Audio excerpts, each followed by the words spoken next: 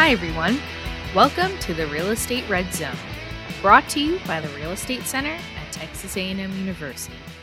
I'm Haley Reeder, Communications Specialist. Today is Wednesday, October 28th, 2020.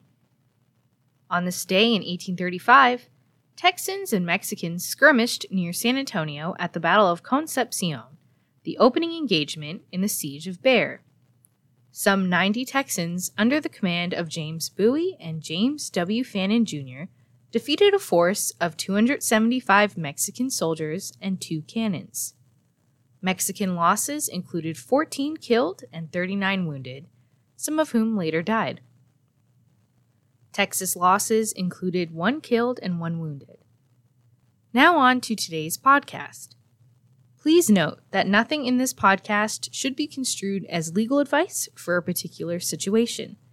For specific advice, consult an attorney. It's said there are 2 guarantees in life: death and taxes. Both can get pretty complicated when it comes to real estate, but death may have more implications on a transaction than you think.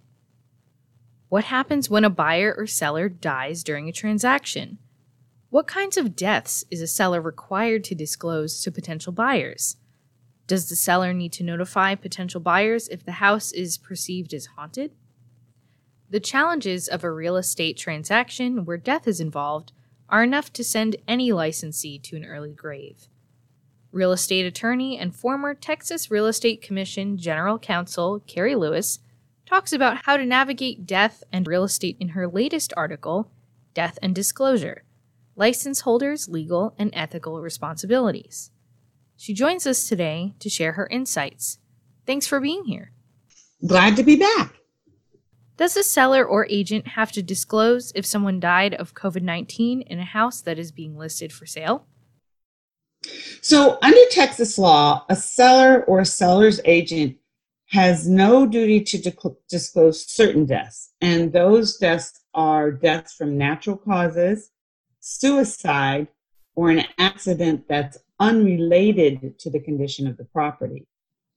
Deaths from COVID-19 would fall under natural causes and would not have to be disclosed. What kinds of deaths must be disclosed to a buyer? So as I referred to above, if there's an accidental death on the property that was due to a condition of the property, that would have to be disclosed, even if the condition that caused the death was subsequently fixed. Let's say you had rails between a staircase that were wider than what code would, and some child fell through there and died. You'd have to disclose that death, but you could also disclose that you had, you fixed it.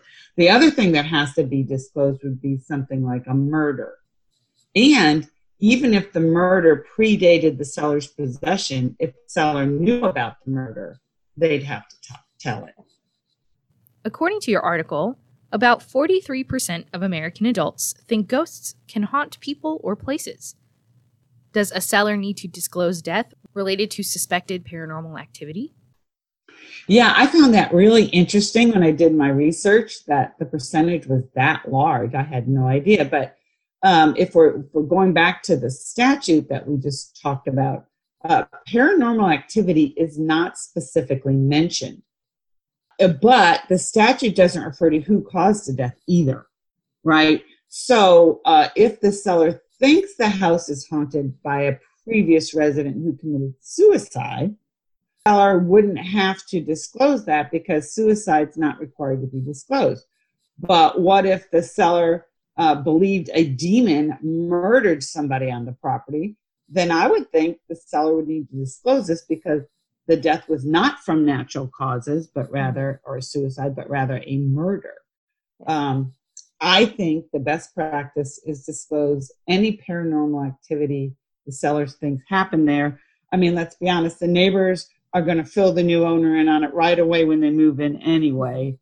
But, based on the statistics, for at least half the population, this information may be important information that impacts a buyer's decision to purchase the property.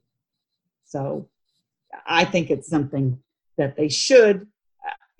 I don't know of any case law on this. I don't know if it's ever gotten to that point.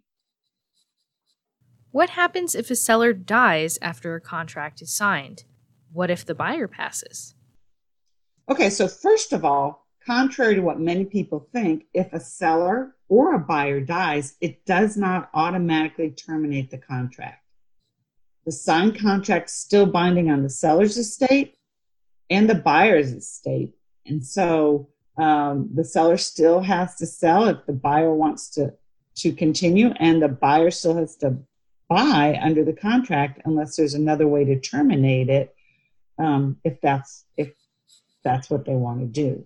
Mm-hmm. So it's a matter of making sure, finding out what your clients want to do, finding out what their rights are. And this would be a point where you'd say to your client, if you're a license holder, you need to see an attorney about what the heirs' rights and remedies are. What best practices should an agent follow concerning any kind of death related to a property's sale? Yeah, so when a death occurs prior to closing, as we were just talking about, the first thing the real estate license holder needs to do is let their clients know the closing will be delayed, and find out what their clients or the client's heirs want to do. On either side of it, you have to let them know it's going to be delayed, and we got to figure out what everybody wants to do and what their rights are. They need to recommend that their heirs contact a probate attorney as soon as possible. And they probably need to prepare an amendment to contract because, like I said, the closing will inevitably be delayed if the parties want to continue. One thing to keep in mind, agents should not try and play attorney or give any kind of advice that could be legal advice because, one, they're not allowed to do that, and two, they could really muck up the waters. This is the time for attorneys and title companies to take the lead as to who has the right to buy and sell the property and what termination rights either party has.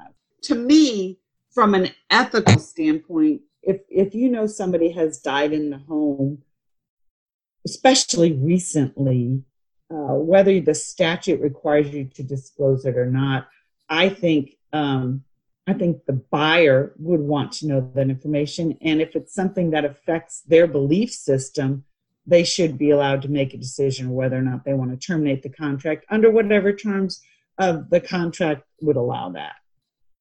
Thanks again for coming on. Yeah. Always a pleasure, Haley. Thanks again, Kerri.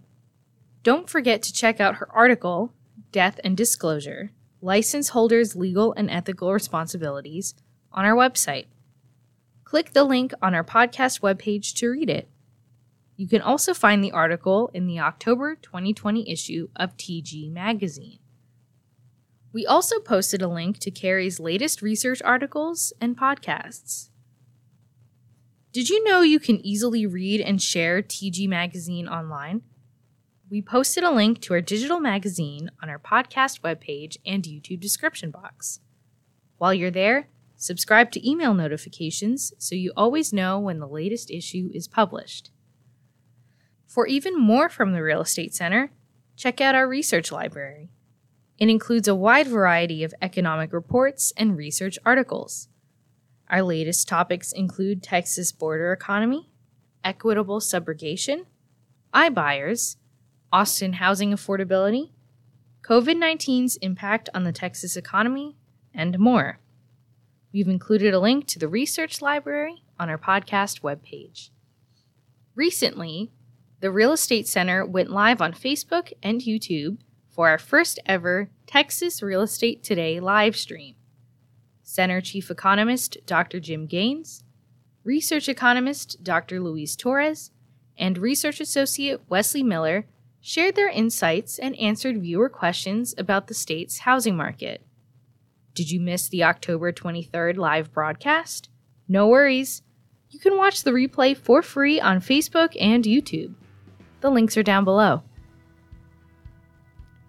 That's going to be it for today's podcast. If you're looking for more from the Real Estate Center, head to our website.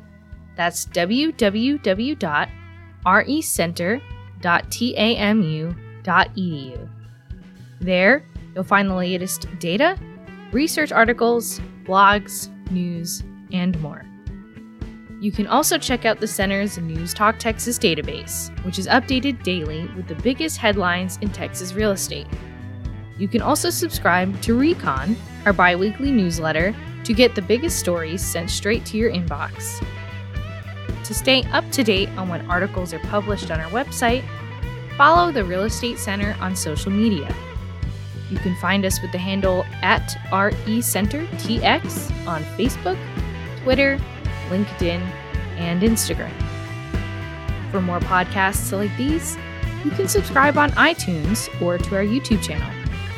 All podcasts are also available for free on our website. Thanks for joining us today in the Real Estate Red Zone, brought to you by the Real Estate Center in College Station, Texas, where we've been helping Texans make the best real estate decisions since 1971. This is Haley Reeder, and I'll see you next time. Happy Halloween! Bye!